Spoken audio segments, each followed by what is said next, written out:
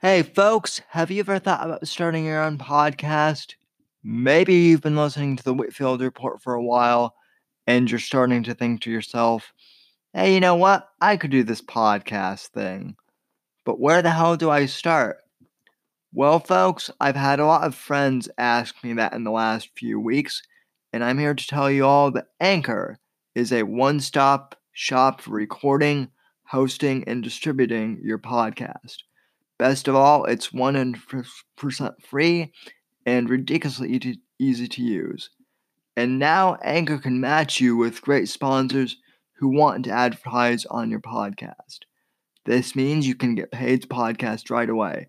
In fact, that's what I'm doing right now by reading this ad. You're damn right that's what I'm doing. And what I like about Anchor is that whether you're a novice or an expert, it's incredibly easy to use. They have great tools that you can use to record and edit your podcast if you're a novice just starting out. Or if you're like me and you're an old pro at this, you can bring your own tools and record your audio and then upload the files yourselves. Whichever way you podcast, it's extremely easy to use Anchor, and I highly recommend them. So get started today by going to anchor.fm/start. And I can't wait to hear your podcast, ladies and gentlemen. Now go out there and make some podcasts.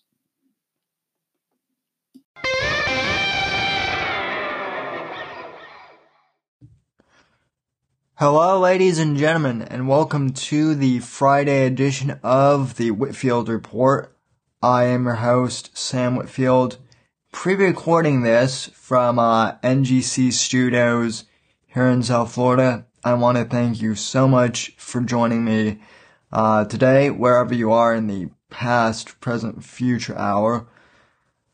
Ladies and gentlemen, before we get started with the show, I do want to just make a couple of quick, not really announcements, but updates.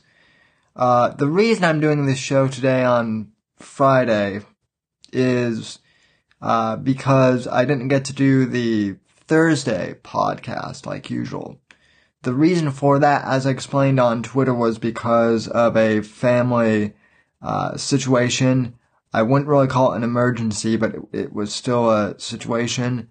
Last night, my grandmother went into the hospital because she was experiencing some pain. And, of course, when an elderly person is experiencing pain and feels like they need to go to the hospital, that's not good. So she went into the hospital last night. I think they're keeping her until tomorrow for observation. At the time I'm recording this. Maybe she'll be out later tonight, but I'm not sure. But last I heard, she's doing pretty well. She's in good spirits. Nothing really happened. Like, she didn't have a heart attack or anything, but, she was experiencing pain, and they still wanted to check her out to see what was going on. So, hopefully everything is well, like I said. But, upon hearing that news last night, it was still one of those things that kind of, took the wind out of my sails a little bit. And to be honest, after hearing that, I didn't feel like doing a show. It wasn't that I didn't feel like doing a show, I just felt that I wouldn't be able to do my usual best show like I usually like to try and do. But she's doing better, hopefully, so thank you all who sent your thoughts and your prayers and just gave me support last night and have continued to send your support. It really means a lot to me and to the family. So, I cannot thank you guys enough for that. That's, you guys are the best. Not only are you guys funny and witty, but you also have a whole lot of heart in this audience. You're savage people, just like I am, but, you've got heart as well. So I appreciate that. Contact info as usual. You can follow me on Twitter and Instagram at SamW_NDC. Hashtag Sam's Savages, hashtag Whitfield Report. You can follow me on Gab at Sam Whitfield. And I'm actually using Gab a little bit again, and I'm now using their new tool, Dissenter, which is also pretty cool. But you can follow me on there. Also, thesamwhitfield.com is my website, and I do have an article that I'm writing on there right now that I'll tell you about in a little bit later in the show. You'll understand why. And facebook.com/Whitfield Report. I don't know if, people really go on Facebook anymore, to like pages and whatnot, especially with the algorithm being so sketchy. But, I do have a page, so if you're over there, go and like that. PayPal.me/WhitfieldPod if you'd like to super chat / support the show. And Anchor.fm/Whitfield Report if you want to subscribe to the audio podcast and make a monthly contribution over there as well. Alrighty, folks. So, yesterday. Well, I wanted to talk about yesterday for the Thursday edition. I'm going to talk to you about today.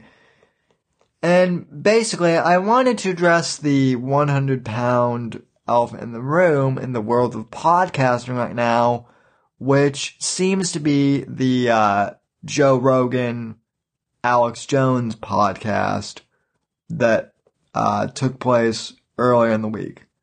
Now, I did not know that this was going to happen when I heard about it. Like, it popped up in my news feed, and I'm like, whoa, Alex is back on JRE. And I watched parts of it, but you know how Joe's podcasts are. They're usually pretty long, and so I usually just end up waiting for them to that was just my iPad that dropped. I usually just end up waiting for them to come out onto the audio podcast feed, and I listen to them that way. And honestly, folks, I haven't finished the entire episode, but so far it's been a trip, as usual when Alex and Joe get together. Now, this brings up a more important topic relating to Joe Rogan, because ever since Joe had Jack Dorsey on the podcast, it seems like a lot of people, particularly in our community, not just ROTC, but just kind of in the conservative / libertarian podcast sphere, they won't stop, shitting on Joe Rogan for having Jack Dorsey on. And I seem to be in the minority of people where I honestly don't think that Joe's interview with Jack Dorsey was all that egregious or bad. And I know I'm going to be in the minority here, and I know that a lot of people already have their minds made up about Joe Rogan. Some of you, I understand that I'm not going to be able to persuade some of you here. That's fine. I'm not looking to really persuade anyone. I'm just but I am asking for people to at least listen to what I have to say and hear me out as to what Joe Rogan is all about, kind of my theory and kind of my understanding of Joe Rogan as I've been listening to him for the last 3 years, roughly. So, here's the thing about Joe Rogan, just in general. He's a guy who has everyone on from every spectrum, it seems like, of the political aisle. I mean, he'll have Alex Jones on one episode, who's, pretty far right. Some normies would consider him alt-right, but, Alex isn't in that category. He is a bit of a conspiracy geek, but I wouldn't call him alt-right. Then Joe will have someone like Jack Dorsey on, who is very far to the left. And, right-wing Twitter will conservative Twitter will freak out or whatever. And Joe will have someone like Tulsi Gabbard on, and then Roseanne Barr, and all sorts of people who are, some of them are very controversial, some of them are comedians, oftentimes I'll have a lot of his friends. But bottom line, point being, I think Joe Rogan is a guy who just wants to have a dialogue with people on his podcast from multiple viewpoints. He's one of the people that, rather than just, talking about, oh, we need to hear multiple viewpoints, we need to have a more fair and balanced, dialogue in the media, he actually is having a pretty fair and balanced dialogue in the media. I know some of you might not agree with me on that, but look at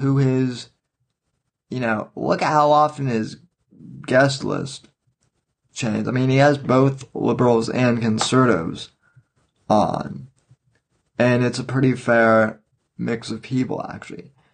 Now, do I agree with everything that Joe Rogan says? No, I think Joe Rogan is a little too socially liberal. I don't think he really understands the whole concept of that, basic income thing or whatever. And there are the things that he's pretty socially liberal and I don't agree with either. But because Joe is at least willing to give people like Alex Jones or Ted Nugent or other, people who we shouldn't quote unquote be giving a platform to according to the mainstream media, I'm willing to not really give Joe a pass, but, accept what he's doing. I think what he's doing in terms of creating a dialogue is very helpful in a time where our media is extremely polarized. Whether you are on one side of the aisle or not, you can't deny that seems to be the case. We kind of live in a left-right paradigm. And as my friend Joshua Johnson likes to say, there is a realignment going on where people who are on the left and on the right are starting to come together, the smart ones at least. And even if we don't agree with each other on everything, we try and find common ground and at least start a respectful dialogue. And I think that's what Joe Rogan is doing. Now, by all means, I don't think he's beyond criticism.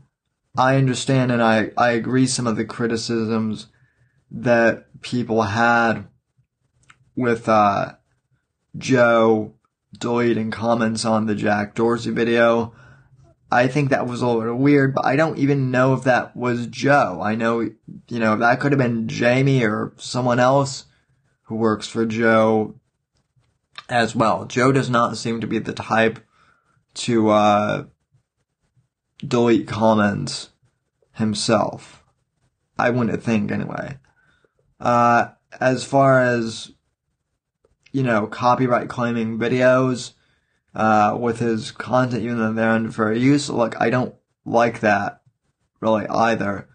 But at the same time, I mean, as long as he's not like mainly striking videos down like failed entertainment is, and just doing the copyright claim thing, I don't really see a problem, and I might be in the minority in that case. But, he copyright claims my videos whenever, I play a clip of him, even if it's in fair use, and, to be honest, I don't really care all that much, personally, because, more of the money I make is off the audio podcast, and, I'm not eligible for YouTube monetization yet.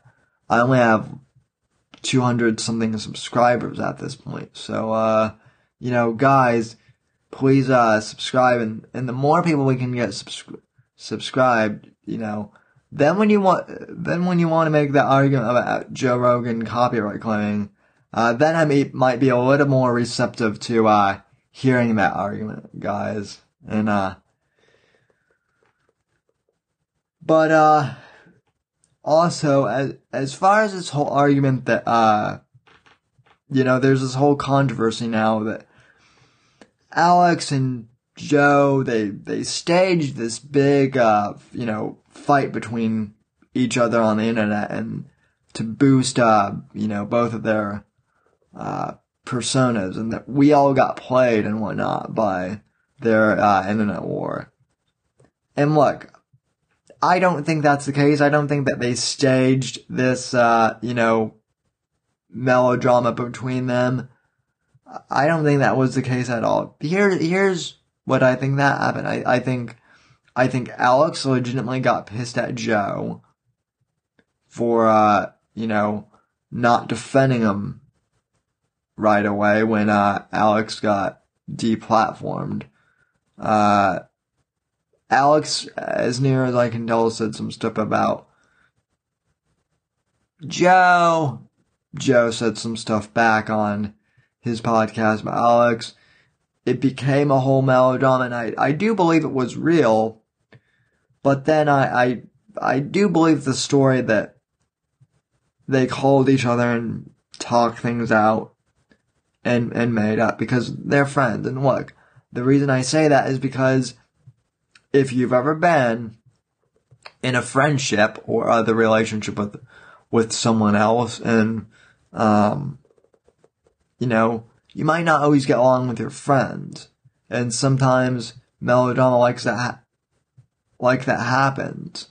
There's miscommunication or whatever. Honestly, the one criticism I do have of both of them during that whole melodrama was it just seemed so juvenile the way they went about it, just talking at each other over the internet like that. They should have called each other months ago and made up. So, I get people's annoyance, but I don't think that this whole thing was staged.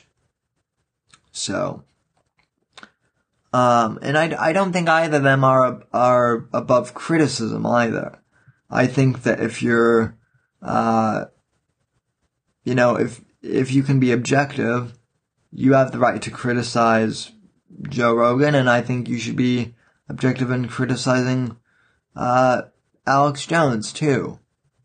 I don't think as a host, I know I'm certainly not exempt from, criticism. And, people are allowed to disagree with me and, have different opinions than me. I'm not going to, Owen Benjamin people and ban them and call them horrible, nasty names because they disagree with my points or disagree with the style of my show. If someone really doesn't like my show, God bless them. That's fine. If I'm that much of a nuisance, they should just unsubscribe or whatever. But overall, I just don't think that the Joe Rogan, Alex Jones podcast I think it was good. I don't think it should have been made into quite as much of a big deal as it was. And I'm glad that it happened. And like I said, on Twitter, I don't mind Alex Jones having Jack Dorsey on if he's going to have people like Ted Nugent or Alex Jones on.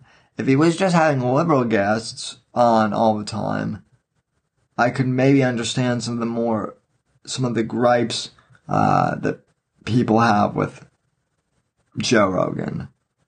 But, so far he seems pretty balanced. And by all means, if there's something I'm missing here about Rogan, or, if I'm missing like some huge point, message me and tell me about it, or like contact me on Twitter or something and let me know. I'm just giving my perspective on things, but I'm always open to hearing other opinions on this topic. So that's what I wanted to say on Rogan. I don't want to beat the horse to death, but overall, I'm just glad that he and Alex were able to have that conversation. It's been fun to listen to, and they're both characters, ladies and gentlemen. What can I say? All right. So another thing I wanted to cover, speaking of YouTube and podcasts and whatnot, I found an interesting clip on YouTube of Sam Tripoli, the comedian, the stand-up comedian who is now, I think he's now more famous because people imitate him so well. Sam Tripoli, okay, alright. That's kind of his whole thing. Sam Tripoli, a few weeks ago, he has a group podcast, which I forget the name of. Let me look at the clip roster here. I think it's called like Slam Dunk Sports or something like that. But anyway, on this podcast, Sam Tripoli went hard at Judd Apatow and called him a Trojan horse for being really the SJW. And,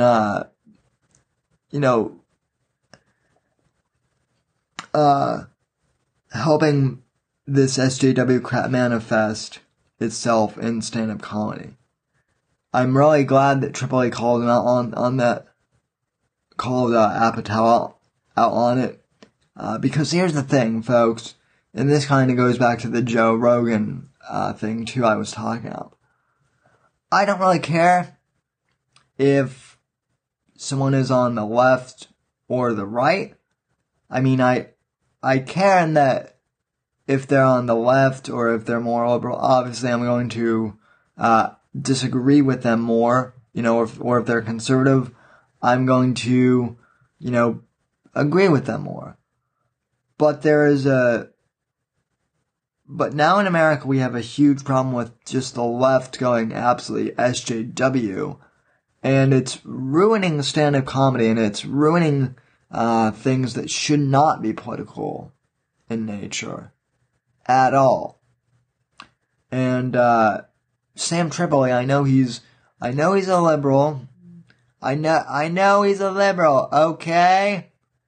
But the fact that he's speaking out against political correctness and all this BS in stand-up comedy and calling Judd Apatow out for it is really good. This clip is about 2 weeks old, but I just had to play it for you because it underscores my point about how we're taking back the culture from these politically correct nut jobs. Cut number 1, go.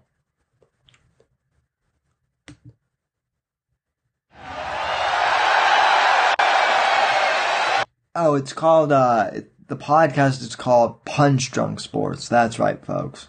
Punch Drunk Sports.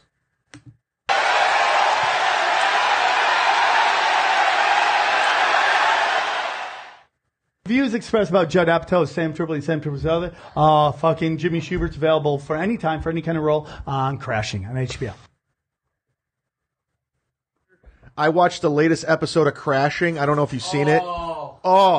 It's the fucking worst thing. Okay, we'll put a pin in it. Why'd you bring that up here? Because it's a tease. It's a tease, bro. now I'm curious. Oh, was it a Me Too episode? Is that what you guys are talking about? Okay, I talked about it earlier, but the TV Crashing's show Crashing, all these produced by Judd Apatow and Pete Holmes, they released an episode yesterday. So over. Jesus. Take down a club. No, fuck you. Fuck you. Do you know what the worst fucking job in this whole club is? It's working the fucking green room. Because you guys think that we all want to talk to you and we don't. Oh, God. We really don't. Stop it. No, it gets more uncomfortable. Okay. I hear you, all right? I apologize. Look, don't tell Gavin, would you? Because, you know, I gotta work this club. This is how I make a living. Besides, you hit on me in the first Oh, God. Now, before this, there's Okay, by the way, quick disclaimer, folks. I do have to say that I've never seen this show. But, seeing as what a big lefty Judd Apatow is, yeah, it's not... I mean, I trust Sam and all of the rest of these guys to do a pretty good breakdown of this, Crashing show, or whatever the hell it's called. Amy Lee, the comic, goes on stage. She's emceeing, and she basically makes fun of Burns' his whole set, making fun because it's somewhat misogynistic, and he's talking about hooking up with chicks, and it's filmed at the West Nyack location. They call it the Chuckle Hut, and then Dove goes up, and he's trying to do his jokes, and the crowd's just looking at him. They're shaking their heads, they're booing, and he's just like a rock and roll comic. He likes to have shots afterwards, and afterwards they're in the parking lot. Like, those days are over, okay? It's a different era. And it was the most uncomfortable fucking episode. I go, doesn't speak for comedians. I don't know why you guys are shoving this agenda down people's throats. Definitely go watch it just so you can punch somebody. Ugh. No, you know what the thing is? That's fucking. You know what the thing is? Like, people go. I was on back in New York, and some guy says, "Well, don't you think that you like?" I go, "No, because the only fucking gauge is whether someone's actually funny or not. You just think comedy clubs are businesses. People fucking pay money to come in there and fucking laugh. And the problem with this occupation is you don't get." I'm not sure who the guy in the blue shirt is talking right now. I'm not sure of his name, so apologies. But whoever he is, he's absolutely right. The job of a stand-up comedian is to make the audience laugh. That is the job of a comedian. And this PC stuff has gone way too far. Tripoli is about ready to call Judd Apatow out in the best way possible. It's actually hilarious, folks.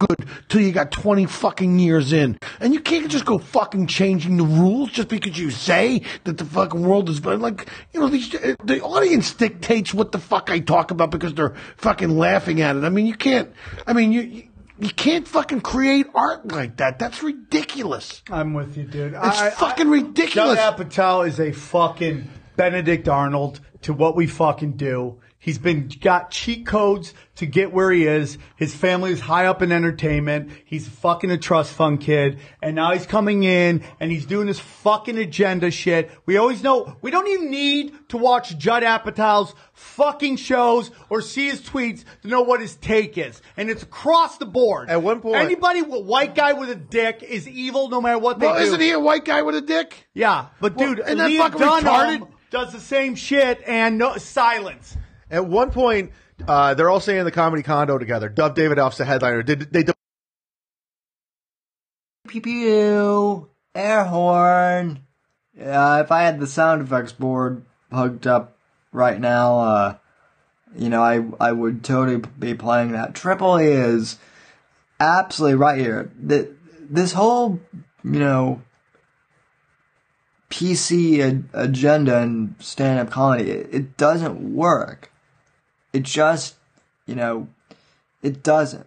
That is one area where I will give Owen Benjamin, credit for saying that, comedy and social justice don't work well together. But again, that's not really like an Owen Benjamin thing. Everyone knows that political correctness and stand-up comedy don't go well together. It's so simple. So, we have 11 minutes. Let's see where this clip leads us. Because I think it gets better, but it's been a while since I've played this. So, let's see. Promoted him to feature act because they got complaints on the comment cards. So they promote Pete Holmes to headliner. So he's, it never happens. And he comes back to the comedy condo after he has a killer set and they're drinking tea. He goes, "What the fuck is this? Let's go do some shots. Let's hang out. What am I doing?" She goes, "You can go do some shots. We're drinking tea." Oh my God, dude. That is First social off, justice warrior porn, by the way. You know what the real problem is, bro? The problem is they got the headliner staying in the condo. That never happens. Yeah. That fucking never happens, bro. I ain't staying in the condo. Kiss dicks, dude. You know what I mean? I don't know why everybody would be okay with this show going on. I don't know why Dove Davidoff would take that role. He has enough money. But isn't he on the show? Yeah, he's like a reoccurring guy. Yeah, well, they just killed that character off. No, he's allowed to. Oh no, maybe we'll have maybe we'll have an awakening. Come out and do jokes about socks misses from his dryer. People who are afraid of fucking the truth, that the game is a hard game and you gotta work, are gonna fucking support this thing. And the people who grind, by the way, the women who are huge in comedy, for the most part, not 100%, but for the most part, are not the ones co-signing this Me Too bullshit. They're not up there crying about how hard it is to be them. They fucking grind. Dude, it's the ones who know that they don't got what it takes to actually go, are trying to create bumper bowling comedy, which is like, put the bumpers in the gutter so I can't get gutters so I can fucking... Dude, it's like the alternative fucking comedy movement back in the fucking day. It's like, I grew up watching the fucking best of the best. It was fucking jokes. It was your writing. It was punchline. And now you get a...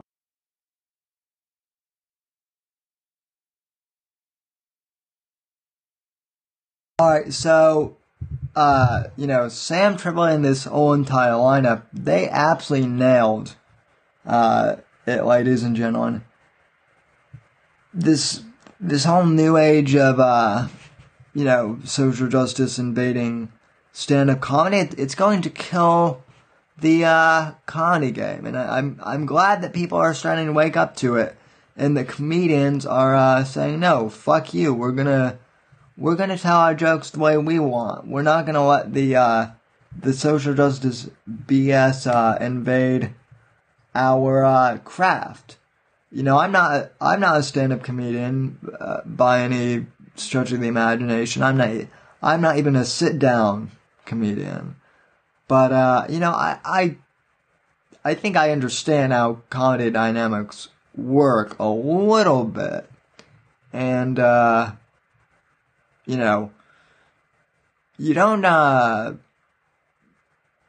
don't make people laugh by, sucking all the humor out of a joke, which is what political correctness does. So, anyway, but again, to my point, this is what I'm talking about. The fact that Sam Tripoli is, anti-social justice, that means more to me than the fact that he may be socially liberal on some other topics. Okay? If you're a liberal and not a leftist,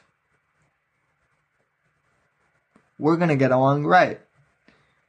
Sure, you and I may disagree on political topics, but if you're just a guy who's like, or a gal who's just kind of like chill, just wanting to hang out and, have a good time and, if you're being cordial and, funny or just, if you're not being a social justice warrior, we're gonna get along great. If you, come into a room with me and you start spewing, social justice warrior crap about how, you're oppressed and how, I'm a cis white male patriarchy, Nazi, homophobic, transphobic, whatever the fuck phobic, you think I am, that's when we're gonna have problems. Yeah, that is when we're gonna have problems.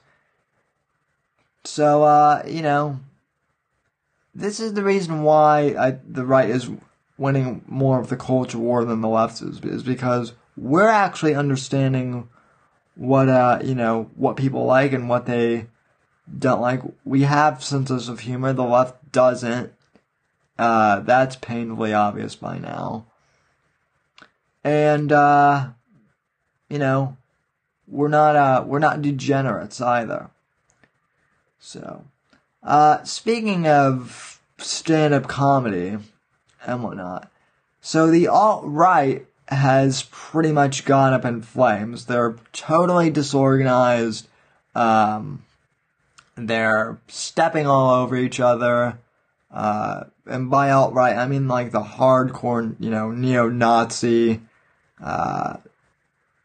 spurgs, the UTR people, the they will not replace us people, those spurgs, the ethno state spurgs.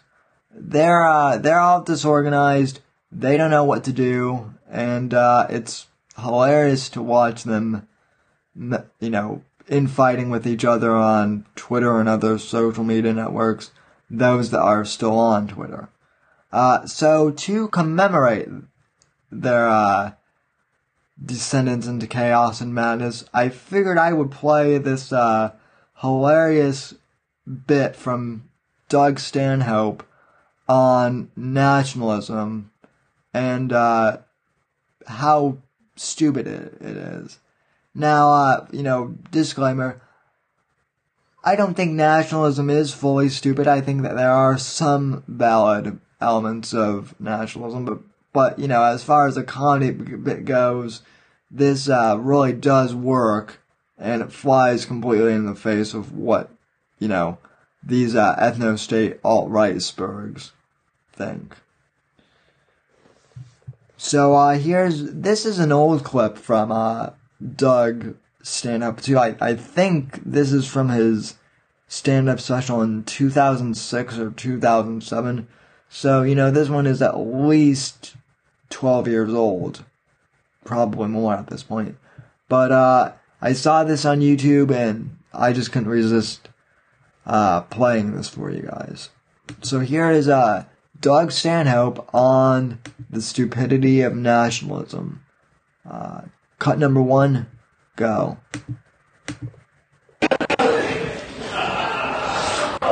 Nationalism does nothing but teach you how to hate people that you never met, and all of a sudden you take pride in accomplishments you had no part in whatsoever, and you brag about, like the Americans who go, fuck the French. Fuck the French. If we hadn't saved their ass in 2 world wars, they'd be speaking German right now. You go, oh, was that us? That was us? Was that me and you, Tommy? We saved the French? Jesus. I know I blacked out a little bit after that 4th shot of Jägermeister last night, but I don't remember. I know we went through the Wendy's drive-thru. We were going to get one of them fresh cheddar sandwiches. It looked so alluring on the commercial, but then we ordered it and realized we had no money, and we had to ditch out before the second window. And those douchebags in line behind us with the bass music probably got our order, and we laughed about that. But I don't remember saving the French at all. I went through the last 10 calls on my cell phone, and there's nothing incoming or outgoing to the French looking for muscle on a project. I checked my pants, there's no muscle. By the way, I love the thing that amuses me the most about this, and maybe it's just because I'm a millennial, but the thing that amuses me is Stanhope does this whole bit while holding a cigarette and a beer in his hand. You know, and like in 2007 is when the Thank You for Smoking came out, and that was like that big point in time when like the you know, PC people and the HJWs on both the left and the right were, you know, into the stop smoking. You know, that was kind of like the whole push to like get rid of smoking in like popular media. It never went anywhere, but you know, so the fact that Stanhope's is doing his stand-up special for that year and holding a cigarette in his hand and a beer is just, you know, I get that that's one of Stanhope's gimmicks. I've recently gotten into Doug Stanhope, and you know, it's pretty clear that that's one of his things. But it's hilarious nonetheless, and I love it. All right, continuing on. Just had to make that comment. It was too good not to notice. Bloodstains on the knees from where we were garroting Krauts in the trenches at Verdun. I think we didn't do anything but watch sports bloopers while we got hammered. I think we should shut the fuck up.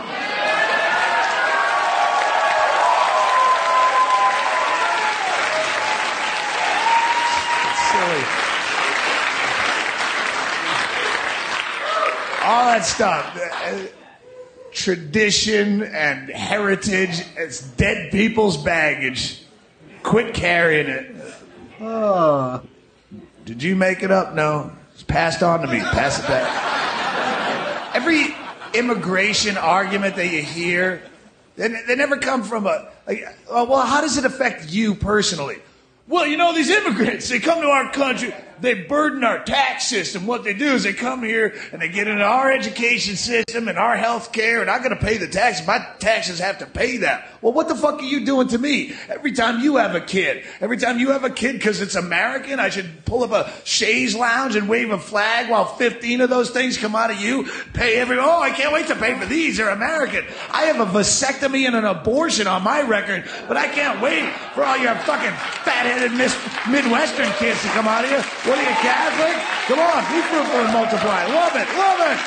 I'll get a second job. No, Well, these immigrants, they don't speak the language. Then don't talk to them. Well, I solved your problem. That was quick. You know who speaks the language perfectly? Your next door neighbor. You've lived there 8.5 years. You've never said one fucking word to that guy. You avert eye contact should you check the mail at the same time.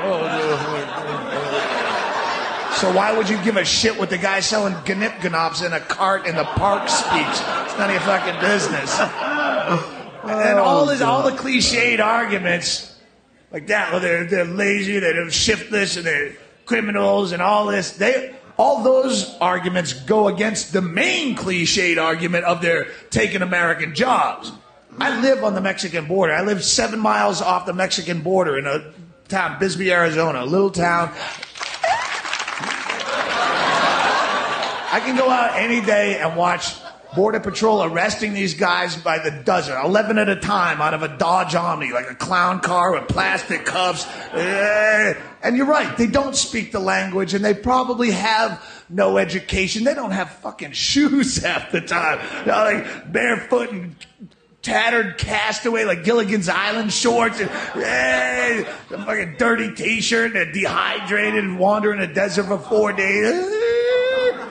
And if that guy is as qualified for your job as you are, you're a fucking loser of such epic, humiliating proportions. I would be ashamed to have anyone find out that guy took my job. He doesn't speak English. What, did they do your job training in pantomime, shithead? Oh, see, come on. Boink, boink. I see, boink, boink. Crank, crank, crank, crank. You're out of here, mullet head. That guy's more qualified. Fucking asshole, you should have tried harder. Nobody bitches about immigrants taking their job if that person has skills of any level.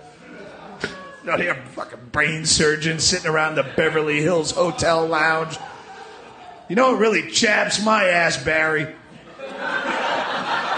Scandinavian fellas are coming over taking all our good neurosurgery positions. The Norwegians specifically. I say we down ourselves a bottle of Jack Daniels and go stomp us some Ouija ass. The first Ouija we see. We jump out of that Explorer and pound him. Fucking immigrants. All started with that Einstein. Once they brought him over from Germany and we didn't have any good genius jobs, it was a trickle-down effect.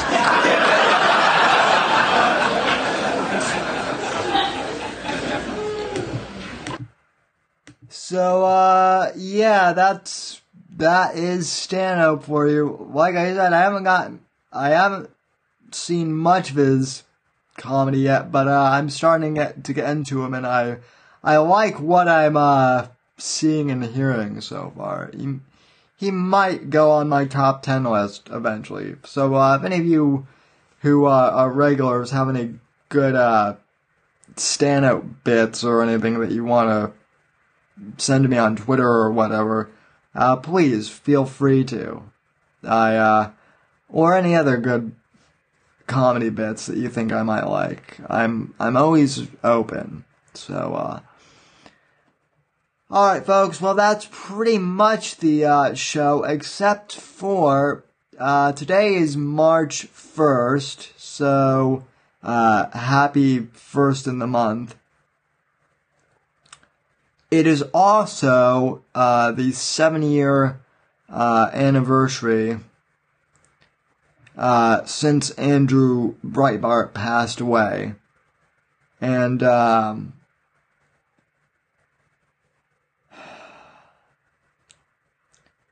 never knew Andrew Breitbart personally, but the man's impact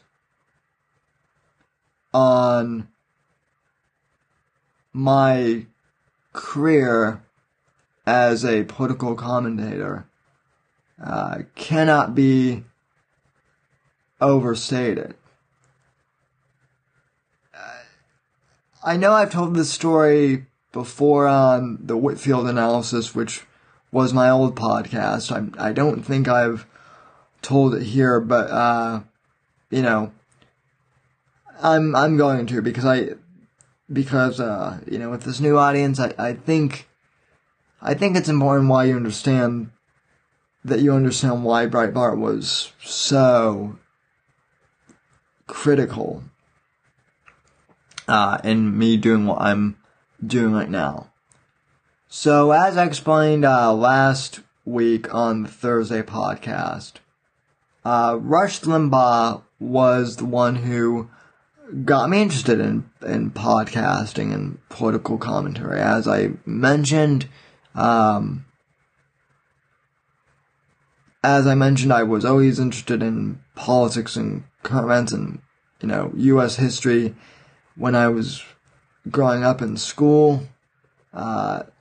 So, you know, when I was in junior high, I decided to make a political podcast just for the hell of it. And,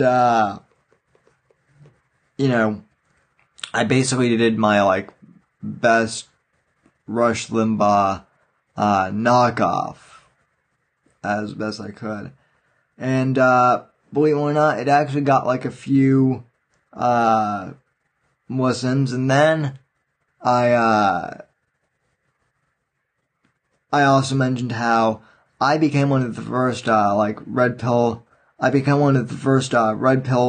millennials, to how bad political correctness was, because I merely questioned Obama's voting record, which was non-existent in 2008, and I got, accused of racism by lots of people, all because I questioned Obama's voting record. Like, it had nothing to do with his race or anything at that point. So, that was kind of what kickstarted my career as a political commentator.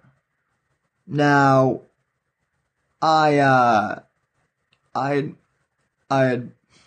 admire Rush Limbaugh, and I still admire him to this day, but, truth be told, and Mersh even mentioned this when I had him on the podcast a few weeks ago, Mersh from Nightwave Radio and ROTC.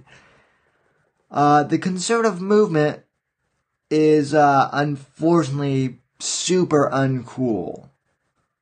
And really up until Trump's era, they did not know how to communicate with, younger, with like people under 50 or, really even under 60, I would say. They were terribly unhip. They didn't know how to win the culture war at all. In fact, up until the era of Trump, I would say that most of the quote-unquote conservatives were largely ignoring the culture war. That was until Andrew Breitbart came along, who was really, I would say, the godfather of the new conservative movement. The kind of the rebirth that I came out of younger people, and by younger people, I don't just mean millennials, but Gen Xers as well, who understand culture, who understand, the internet, who understand how to use the internet effectively, who understand meme power, and, trolling effectively, to get a message across. Like, Breitbart understood the internet culture. He understood pop culture just in general, and he understood how to turn the conservative movement into a counterculture. And he was absolutely instrumental in just how I formed the format for the show. Like, before really encountering Breitbart's style, I was more of just doing straight reading the news and going over what I thought the news of the day was like in more of a news format. But then once I encountered Andrew Breitbart's work, I started, doing a little more pop culture stuff like I was doing today. Exposing political correctness through humor and through satire. Just having fun with the show. That was one of the things that Breitbart really, influenced me to do. And on the day he died, I'll never forget this.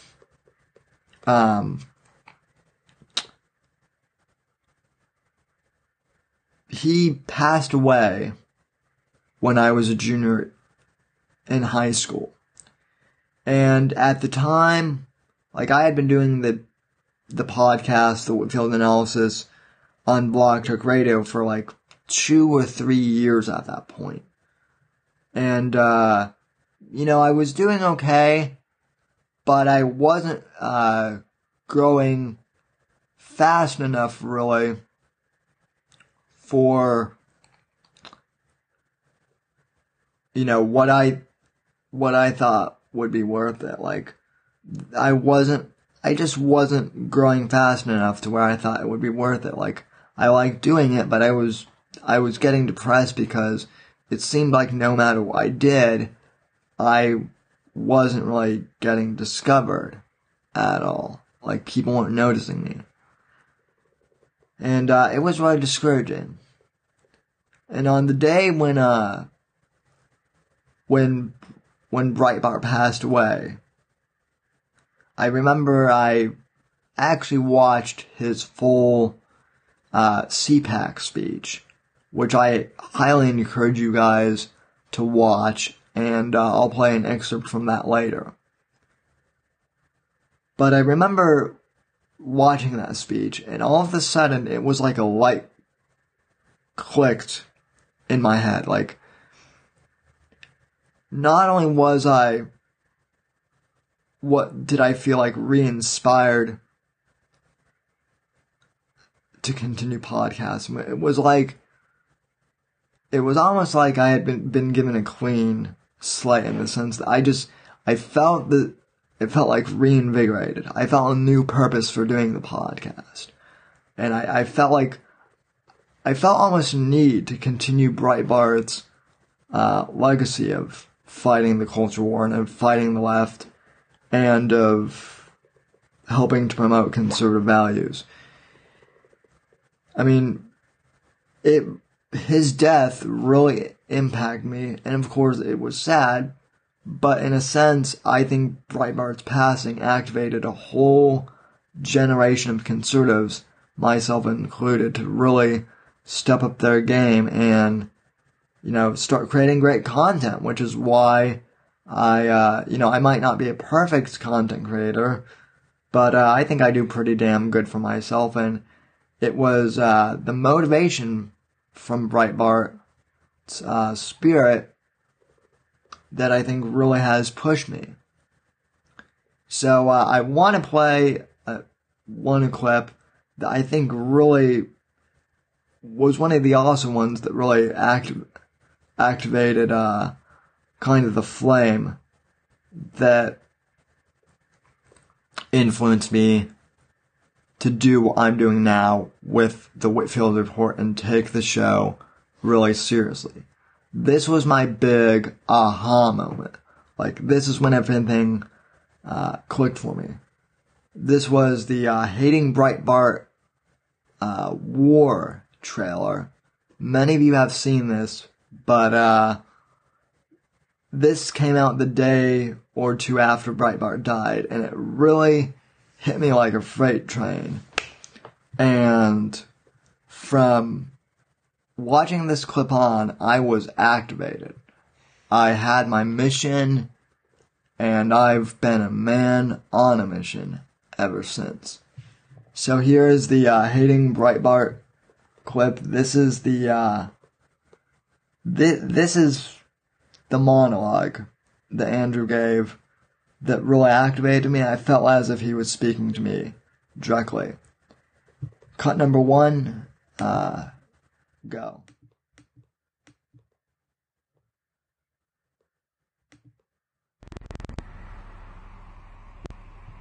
I am so sick of the media dictating the terms of the narrative in this country. I'm so sick of having to be apologetic for who I am. I'm so sick of people in middle America being called flyover country or slope-headed. Conservative teabaggers. And it's going to be teabagging day. It's hard to talk when you're teabagging. Appreciate it very much. It's so funny because the teabaggers, the one thing they hate is when you call them racist. If racism is not the whole of the Tea Party, it is in its heart. The hatred that Timothy McVeigh, that he had. There are plenty of people like that right now. Lots of. I think you get the general tenor of this. It's anti-government, since this is highly promoted by the right-wing conservative networks, Fox. The left pits people against each other. Divide and conquer is the strategy. I don't want to live in that world. It is the exact opposite of E pluribus unum.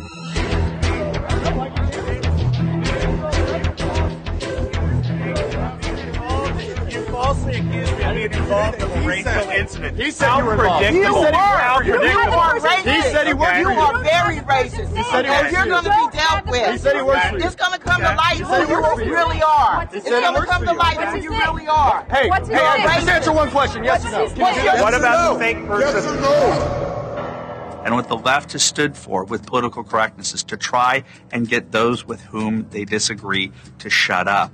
And the Tea Party movement and Sarah Palin and Michelle Bachmann and Alan West and all the people that have gone out there against the mainstream media and said, you're going to call us racist, you're going to call us potential Timothy McVeighs, fuck you. War.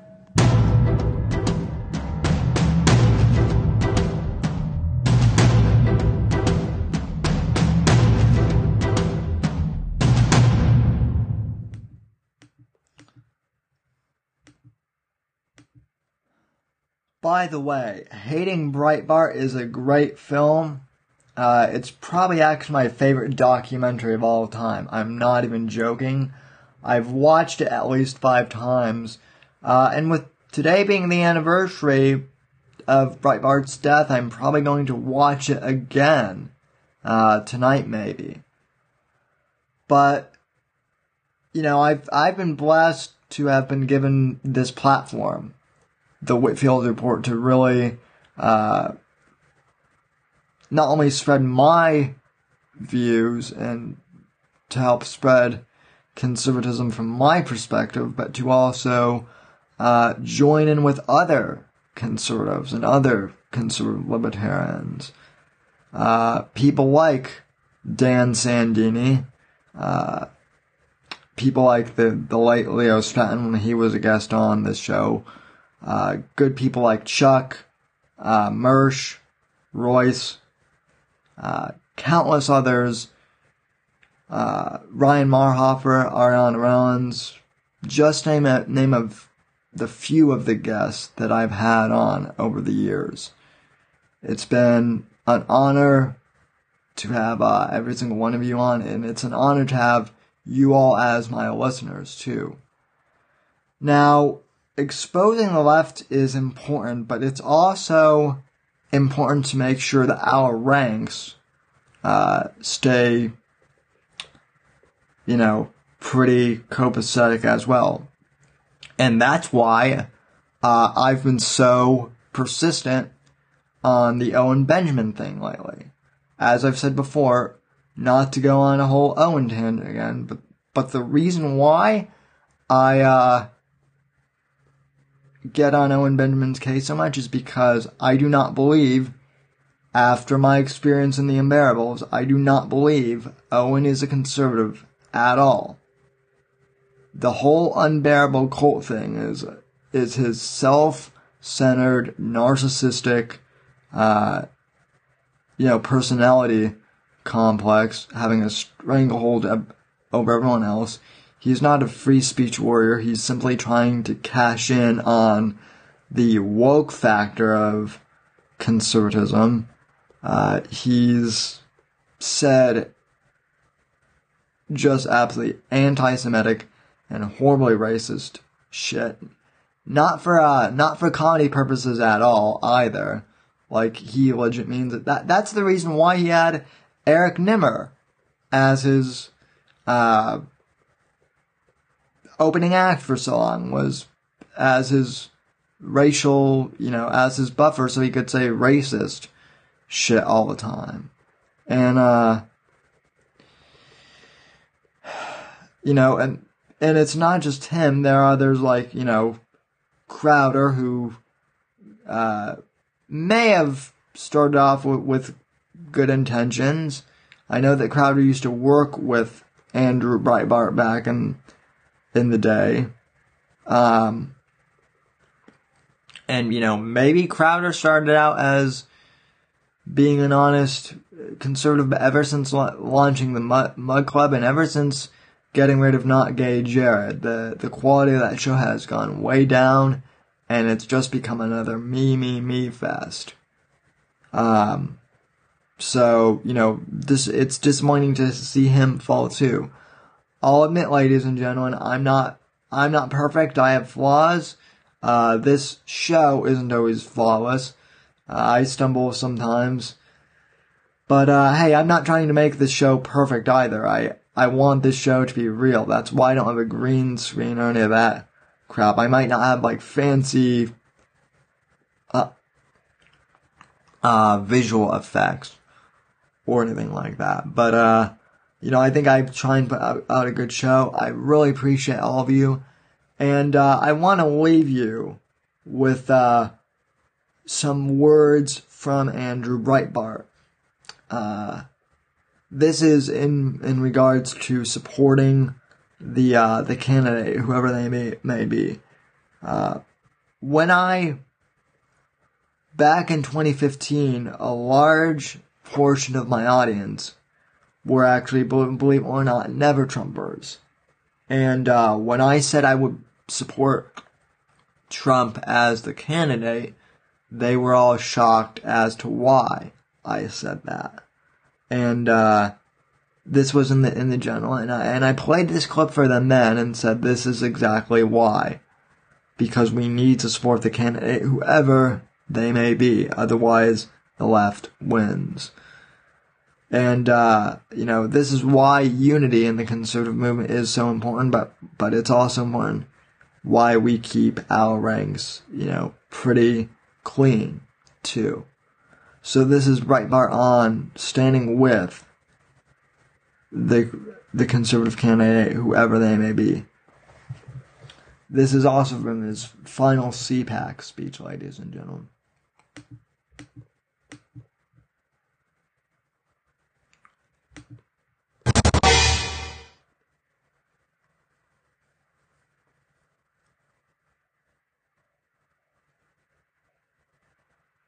The mainstream media refuses to tell you that these are the same shock troops that have been shocking us, pointing their fingers at us, trying to instigate riots with the police.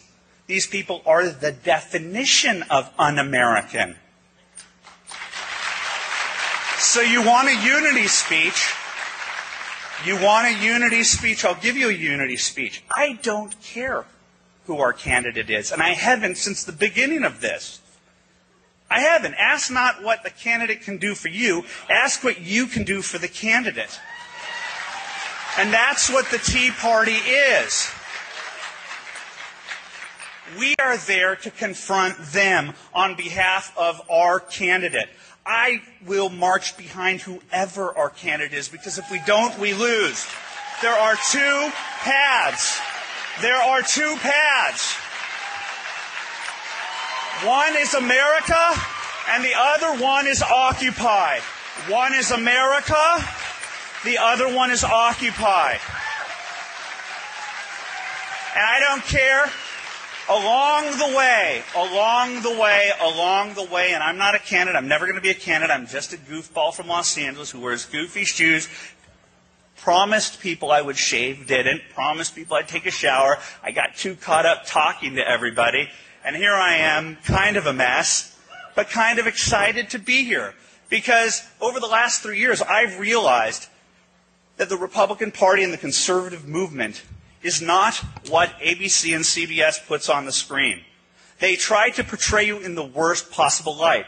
And when I walk through CPAC, where I travel the United States to meet people in the Tea Party who care, black, white, gay, and straight, anyone that's willing to stand next to me to fight the progressive left, I will be in that bunker. And if you're not in that bunker because you're not satisfied with this candidate, more than shame on you, you're on the other side.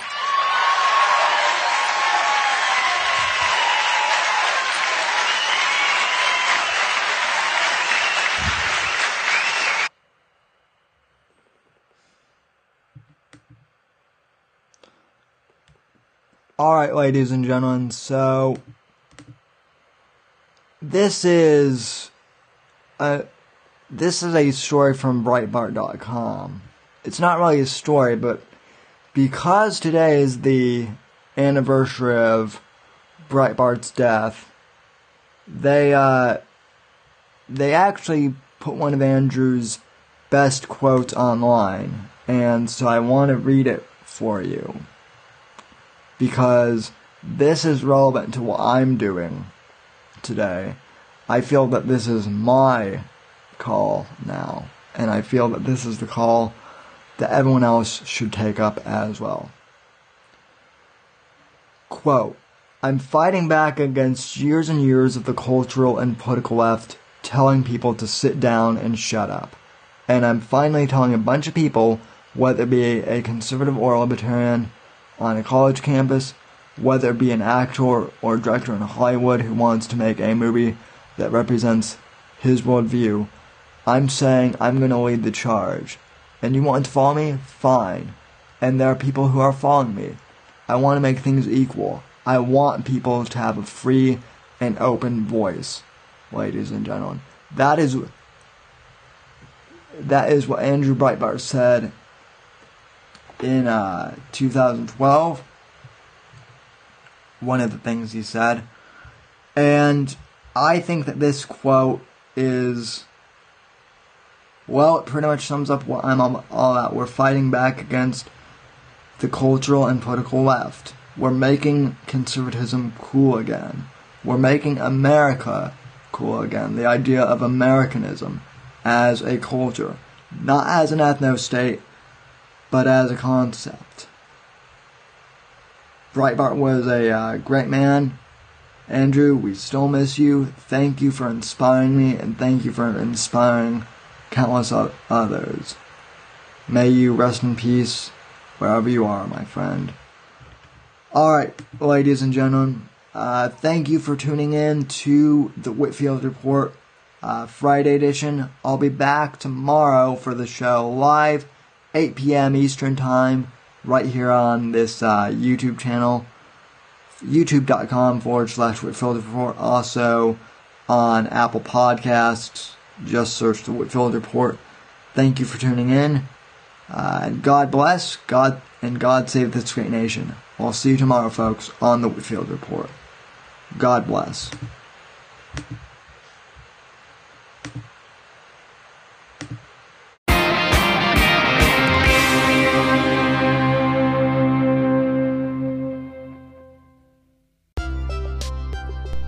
Hey there, folks. If you've made it this far to the end of the podcast, I'd like to thank you very much for listening to the show.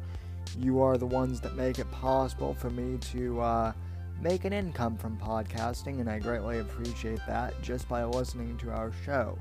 You are helping us gain ad revenue. However, if you would really like to help support the show, I encourage you to please donate to the podcast and become a supporter of the show. You can head over to anchor.fm/Whitfield Report and click the support this podcast button and choose the amount that suits you to support the show. Or you can click the link in the show notes and it will directly take you to that page. If you can support the podcast, I really, really appreciate that. Anything that you can do to help out is greatly appreciated. Even if you can't afford to help financially support the podcast, I encourage you to please go on iTunes or Apple Podcasts or Stitcher and please leave this podcast a positive 5-star review. That really helps us out here at the Whitfield Report. Thank you for listening, and I'll see you next episode.